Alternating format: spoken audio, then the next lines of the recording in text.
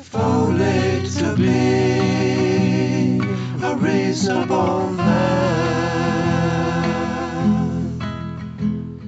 Hey, what's going on? Welcome to the latest episode of the Raptors Reasonableness Podcast. I'm your host, as always, Blake Murphy. Joining me live from the disabled list, my usual partner in crime, Eric Green. Eric, are you all right, buddy? I don't know. I'm day to day, but I'm not sure if I'm day to day in like the normal sense or the Patrick Patterson sense. Well, we're all day to day in the normal sense, Eric. Yeah, I'm. Trips to the ER really put things in perspective about how much pain you're feeling. So I'm gonna say I'm okay today. You're okay today. The Toronto Raptors are not okay today. Maybe they are okay today. They were not okay on Sunday, though. We're going to get right into it. I'm not even going to preamble here. We're going to gloss over your injury. We're obviously, everyone listening hopes you're okay. I'm not sure about everyone, but sure. Yeah, and I mean, look, if you need to be confident about anything, it's that you did not get DeMarre Carroll, Norman Powell while you were out on Sunday. It was closer to the Patrick Patterson situation where, I stepped in, but that position is going to be fluid. We need to try to find a different answer for the Athletic Toronto's Raptors coverage while you're on the shelf. You're being very modest. I appreciate that. Yeah, I'm trying to get these jokes in is what I'm doing.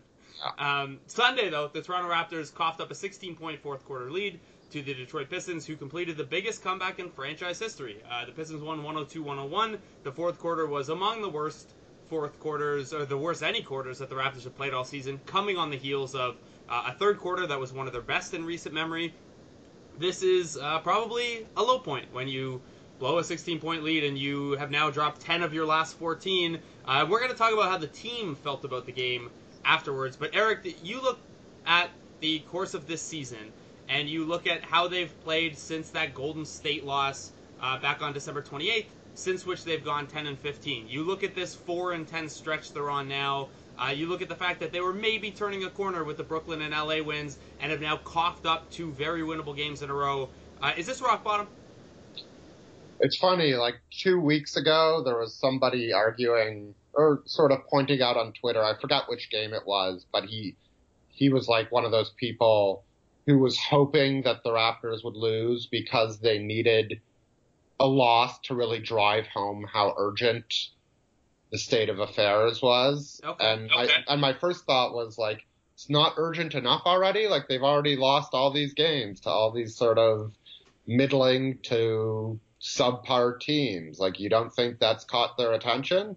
And, we're going to end up talking about Kyle Lowry's comments, and now we know obviously it's caught their attention. I'm skeptical that it hadn't previously. But if this isn't rock bottom, boy, we're going to see some depths this year. Well, guess what the thing is about the rock bottom question is that there's rock bottom, and then there's also every single time the Raptors play the Chicago Bulls. So, if rock bottom is Sunday, Tuesday on Valentine's Day, of course, Raptor fans very likely to find themselves at some subterranean level beneath rock bottom. Yeah, it doesn't even matter who plays. I saw like Butler, Wade, who else was out for the Bulls? Butler, Wade, Mirotic, and Zipser are all questionable for Tuesday. Yeah, none of them will play, and the Bulls will win by 2. Yeah, I was talking to Sean Hyken, our colleague from The Athletic Chicago, and I was like, well, look, all these guys are out, but this just opens it up for the next Etuan Moore or Doug McDermott to come out and be the quote-unquote random bull that kills the Raptors. And my guess is if all these guys sits, it's February 14th. It's obviously going to be Denzel Valentine. Yes.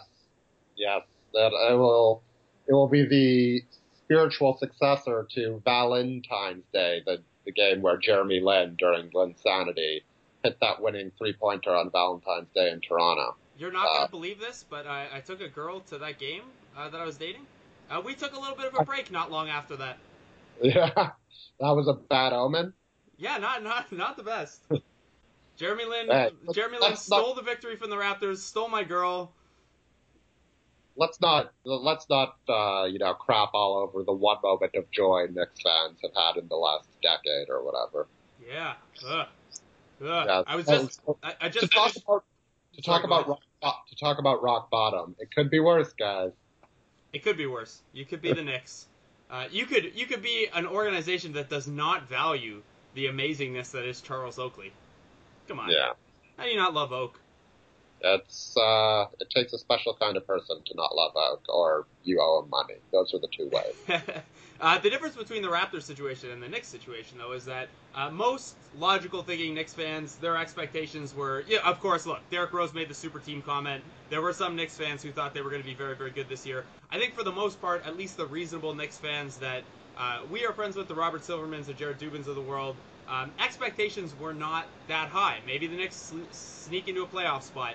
And when expectations are lower, these kind of rock bottom times, they still hurt. And with how long the Knicks have been there, it's got to be exhausting and just like soul crushing. For the Raptors, though, they're almost a victim of high expectations because they went to the conference finals last year. The expectation was that they would reach the conference finals again probably this year. And then they started out the season really, really strong. They were 18-7 at one point. They were 22-8 at one point. So this is, it's not only that the Raptors are playing poorly and that they, for the last 6 weeks, own like the number 23 offense and the number 17 defense or whatever the rankings are. It's that they were so good before, and I think that, the dichotomy of the two halves of a season that they've put together so far, it leads to a lot of extra frustration, and the Raptors are most definitely feeling that. I don't have an audio clip handy, but after the game on Sunday, Kyle Lowry was asked what went wrong. Kyle Lowry said, everything. Keep putting in the same situations over and over and not being successful. Something got to give. Something got to change. Eric, what is the something that got to change? Well, I mean, I don't want to speculate what's going on in Kyle Lowry's mind, or maybe he has multiple minds. Who knows? You're saying we're not in like a Being John Malkovich situation here? We're live on the podcast. You're coming to us from the brain of Kyle Lowry? I'd be a lot better at this job if I had said powers. Be a much better point guard too. Yeah. Well, I make good decisions. Yeah, but you know what? The best decision you've made all season is skipping out on the game where we're going to go head to head. Yeah. Boo. What a Anyway. Yeah. Anyway, yeah. What is the something that has to give or something that has to change? Maybe not the something Lowry's referring to, but in your mind. Yeah. As I said to you before we started, I did not see any of Sunday's game save for the highlights because I was,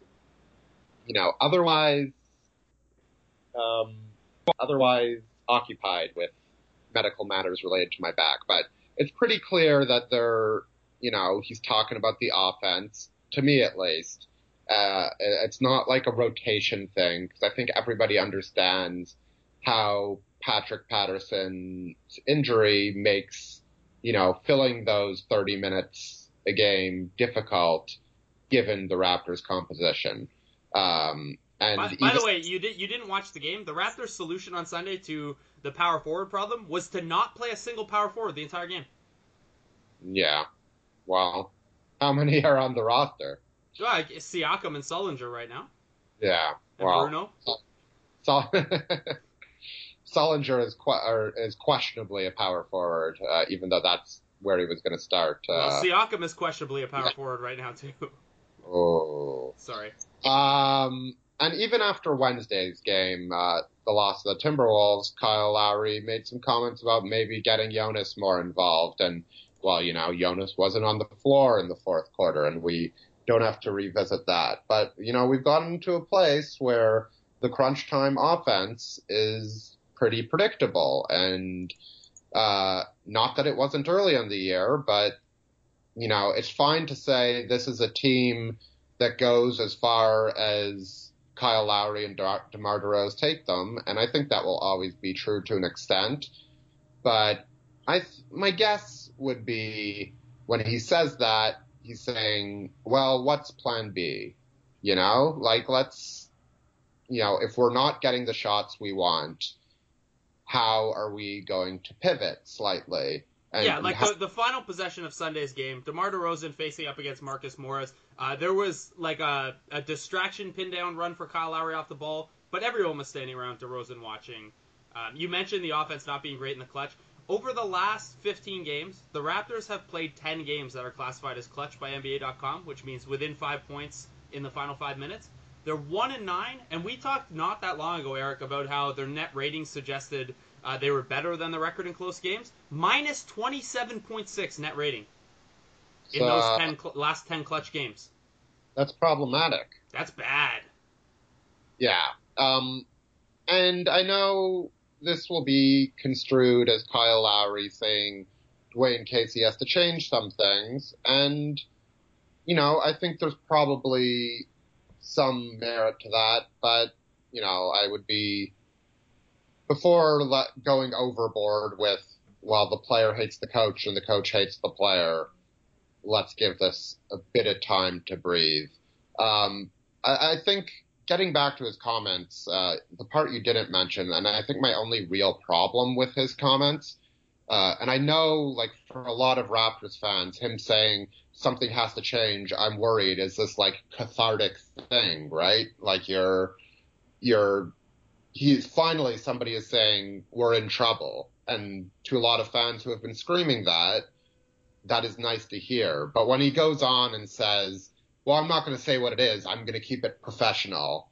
Like, you're already not kind of keeping it professional when you're saying, I'm going to keep it professional. Right. He chose his words very deliberately throughout that speech. And he was very sure not to say anything that he wouldn't be able to walk back. And Monday at practice, he walked it back a little bit and said, to your point, it wasn't about Casey. It wasn't about anything in particular. But, when you have the presence of mind to say you're not going to say something, you know what you're saying.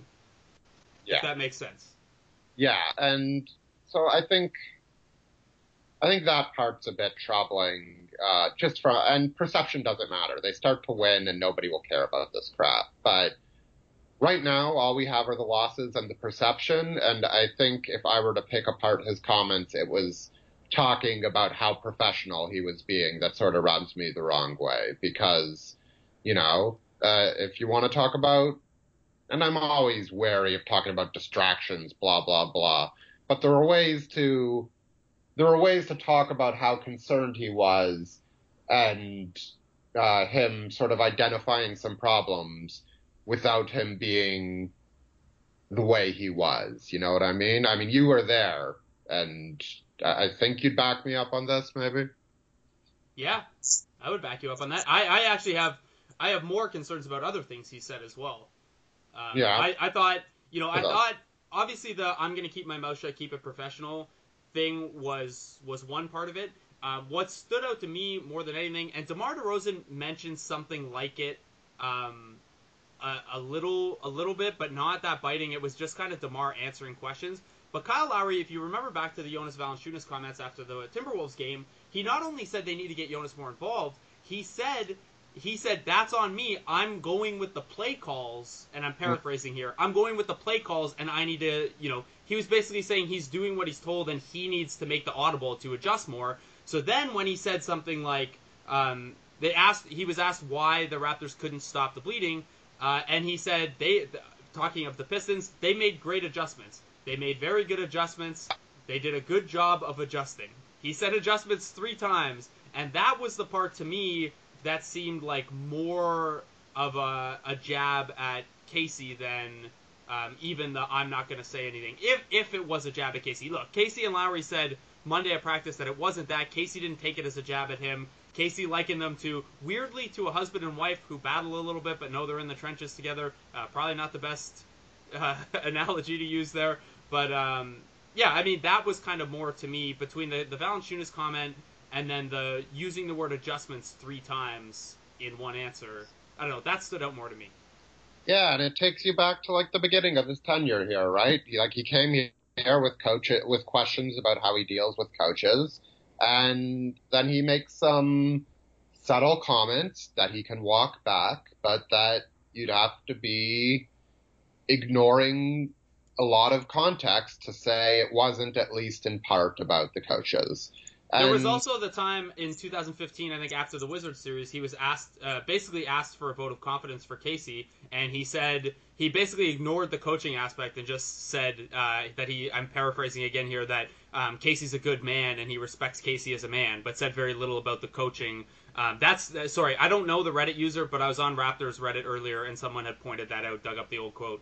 There's there's a history there. And Tom Sterner, former Raptors assistant, was on TSN Radio Monday and said basically this is Lowry trying to push the blame onto Casey. Do you think that's a play? Like, is he trying to shift blame? Was he just frustrated? Is he trying to send a message that Casey needs to be more flexible? What do you think we know that he was, choosing his words carefully, but what do you think he hoped to get out of this? Maybe more of an open dialogue? I don't know. Like, that's the only thing I can think of. Like, maybe this is all speculation. Like, let's be clear, but maybe he's been frustrated about the way things have been going and he doesn't feel like he's being heard enough. And if he turns it into a public thing a little bit, then there will be some freedom to actually start to change things. Or maybe he's setting the stage for his exit to become a Philadelphia 76er next year. Who knows? Well, all through these struggles, we've tried to reasonableize them as best we can. And look, it seems possible they still turn it around and they're closer to the team they were at the start of the year than they are now. The longer this goes on, obviously, the harder it is to assume they're going to get back to that level. But the bigger thing, look, they weren't going to get past Cleveland anyway, even playing well and probably even with an addition. But you mentioned Lowry possibly leaving, and if he's butting heads with Casey or, this is taking it 10 steps further than it's gone already. If it comes down to a decision of player versus coach, or even if the Raptors are knocked out in the first round of the playoffs again, I think the less success this team has, the more likely it is Lowry will at least earnestly explore other options. Well, you'd have to think so. Like, remember how we were talking about DeMar DeRozan at the, through Game 4 of the Indiana series?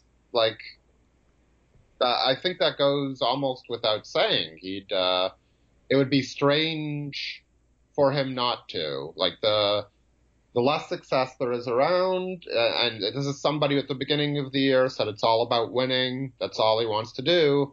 If he doesn't think the conditions here are ripe for that to continue or get back to where they were, depending on how this season ends, you would have to think that he would be a little more curious about the market and about other options. But again, this is, we're far away from having this conversation seriously. There are only 27 games left in the season. They're going to make the playoffs regardless, but it does kind of put a lot of pressure on this last third of the season. Yeah, and as you say, like, they've basically been a not good team as long as they were a very good team now. And all the people who had fear about this season becoming the 2014-15 season, like, look smarter and smarter by the game. And boy, is this episode not going to earn the title Raptors reasonableness. That's all I can think of right now. Being reasonable about it, though, doesn't mean telling everyone that it's all right if things aren't all right. If there are legitimate things to be concerned about, it's reasonable to be concerned about them. We're not, it's not the Raptors pat everyone on the butt and tell them they're special and it's going to be okay. We don't want to be the dog in the house on fire saying it's fine. Yeah. We did that early on in this podcast and in our columns because, the evidence at that point allowed you more to look at the entirety of the season. But, when it was 30 good games and 5 bad games, it's different than when it's 30 and 15 and now 30 and 25. It's, I think, reasonable for us to grow more concerned as the body of work to be concerned about increases. It doesn't mean, some people are going to say it means we were wrong earlier for looking at the positives and thinking it would come back. And sure, maybe we were. But, like, at the time, the evidence pointed in that direction. So, yeah. And I'm still not ready to say this team can't get back there. A lot's going to depend on Patterson's health. I'm obviously a big defender of his use, which says a lot about, frankly, how this team has been built, that they're so dependent on him. But they need him, and he's a very useful player. And maybe we'll see something at the trade deadline that we wrote about last week that we sort of don't expect. And I don't want to overreact to one loss and say a trade is now more likely than it was before, because I don't think that's how Masai Ujiri works at all. It may even make it less likely if they suddenly don't think there's any point in adding a piece just to be knocked out early. Well, it depends what their priorities are. If your priorities are we have to keep Kyle happy, and we have to, maximize our chances to win right now, even if we think it's anyway. We don't know what Masai Ujiri's thinking, but I do know that he's not going to let one or even a series of bad losses really dictate that. I think he's pretty generally a guy forward focused with an eye on the present, and I don't think what's happened over the last month and a half is going to change that much. Okay, let me ask you one more question about Lowry's comments. Yeah.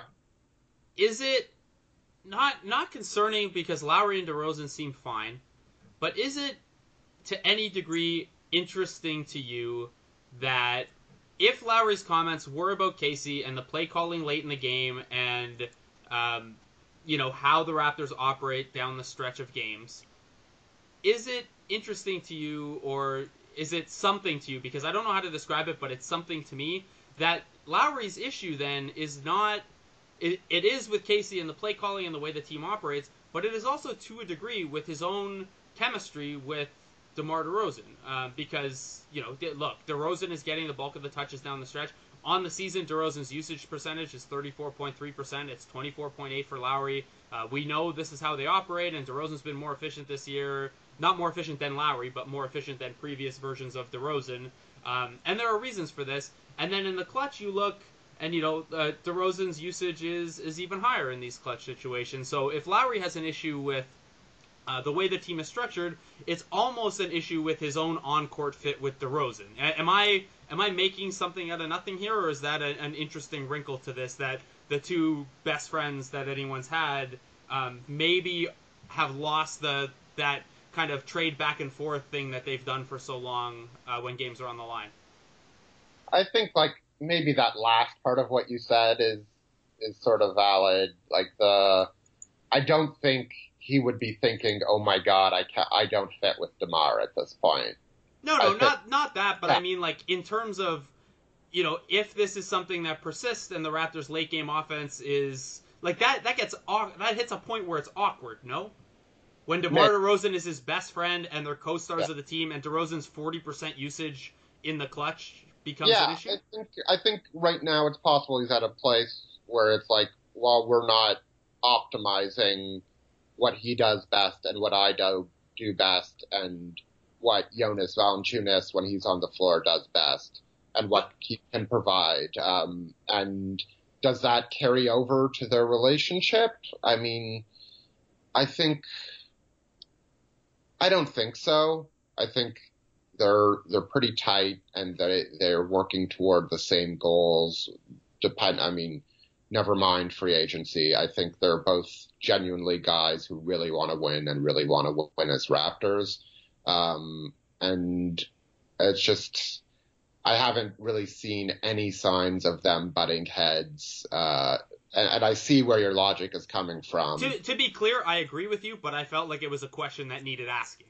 Yeah, and I mean, we're never going to get a full, if the answer is yes, it is making things awkward, nobody's ever going to say that. But, unless, Kyle Lowry pulls a KD and we get all sorts of truths through Instagram posts.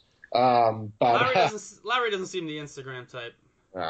Anyway, I don't think we're there yet. I think Kyle Lowry, the one thing, first of all, let's go back to Tom Sterner's comments. What was his political play there? Oh, I don't know. He's out of a job and wanted to talk. Yeah, I don't know Tom Sterner, so I don't know what his motivation was. It sounded a little bit to me like him and Lowry maybe didn't have the best relationship. It's just and it was projecting, but yeah, and Kyle is a thorny dude, so that is possible. I just don't. It's hard for me to understand why if you are looking for a job, and not to criticize Tom Sterner because he was perfectly nice to me and obviously entertaining on the TV interviews, but why would you go and say something that's probably going to piss off both that player and that coach? Anyway, I'm sure Kyle Lowry and Dwayne Casey have more important things to worry about. if you're looking for a job, I'm not sure that would have been my first move. Now I've forgotten the question. There wasn't one really, so let's pivot a little bit and we'll look ahead because we're gonna wrap this up in short order here, and we only have 2 more games before the All-Star break. And the Raptors needed that 3-day mental break that they got between Minnesota and Detroit games. Obviously, they squandered it with the Detroit loss. They're right back in the mental place where, had they continued that 16-point lead, that could have been a real turning point. 3 days off to kind of reset their brains, and then a big win coming out of it. Maybe that would have had them in a good place. Instead, even if they pulled off the unlikely back-to-back in Chicago and then back home to play Charlotte, 2 decent teams, one who has their number and the other who matches up well with them, even if they were to win both of these, it's probably still stumbling into the break a little bit. Then they'll have 8 days off, and the trade deadline comes on that 8th day off. Eric, what can this team do over the next 2 games, over Tuesday in Chicago, Wednesday at home against Charlotte, to at least try to put themselves in a better place? They need to sweep this 2-0. Does it not even matter? Can they drop both of them or split them and it doesn't matter because there's not enough time to dig themselves out of this before the break? I think it's like anything. It's 2 games, right? Like, they're in a bad place, and I think 2 games, winning both would give them, I think maybe you're minimizing how much that would mean. I think it would mean a lot to them, given the way they've been going, but I'm not sure it would say anything about how they're going to come out of the All-Star break. In terms of mentality, every win right now is a gift, and they can badly use it. And I think it would be extremely meaningful, but I don't think that we'll be able to read much into it regardless, because as you mentioned, there's like this evidence that is mounting that is now virtually 25 games old, and you cannot, if you beat an undermanned Chicago team and a stumbling Charlotte team, what does that really say about you other than you've stopped losing to teams that you shouldn't be losing to if you're worth a damn? And that would be good, but I'm not ready to draw conclusions off them being able to do that, I guess is what I'm saying, for 2 games at least. That's fair. What it also means is that next week, when we come to you in this space, we probably won't be talking a lot about actual basketball games. We talk about the trade deadline, which comes Thursday, February 23rd. Not only is the trade deadline Thursday, February 23rd, we'll be talking about the trade deadline Wednesday, February 22nd, live at Bar Homestand from 6 to 8. We're going to do a live recording of this podcast, and we're going to answer a ton of trade deadline questions. The event is free for any subscribers. I don't believe they're going to be checking if you're a subscriber, so just sign up anyway. I'll tweet the link out along with this podcast. All you have to do is RSVP, Bar Homestand. Eric and I will be doing a live version of this, and given the amount of time they've given us, we'll probably answer a lot of trade questions one day before the trade deadline. So don't look for this podcast Tuesday next week. Look for it Wednesday night live, or I'll post it again Thursday morning, the morning of the trade deadline, to tee things up. Naturally, if the Raptors make a move, it'll happen Wednesday after we leave the event before the podcast goes up, so the podcast is entirely useless. Eric, any other good reasons for people to come out and hang with us at Bar Homestand on Wednesday, February 22nd from 6 to 8? We're both very handsome. That's only true for you. Come on. Have you seen the photo that they used of us on the event? You look handsome. I look like I just escaped from prison and have a... I mean, I didn't have a black eye at the time, but I have this thing under my right eye where it sometimes looks like I have a black eye. It looked like I had just been, punched in the face and, crawled through a gutter. It's a good picture of me. It'll be fun. We'll be talking Raptors, trying to talk people off ledges if that is what is the reasonable thing to do at that time, and you can have a few drinks, and, it's winter and it's hard to get out, so make yourself get out. You don't want to be stuck in your home. No, especially if you have loved ones there. Get away from them. Yeah, they're... Ugh. Free yourself. Okay, Eric and I will talk to you then. Eric, thanks so much for coming on, and feel better, buddy. Thanks, dude. If only to be a reasonable man.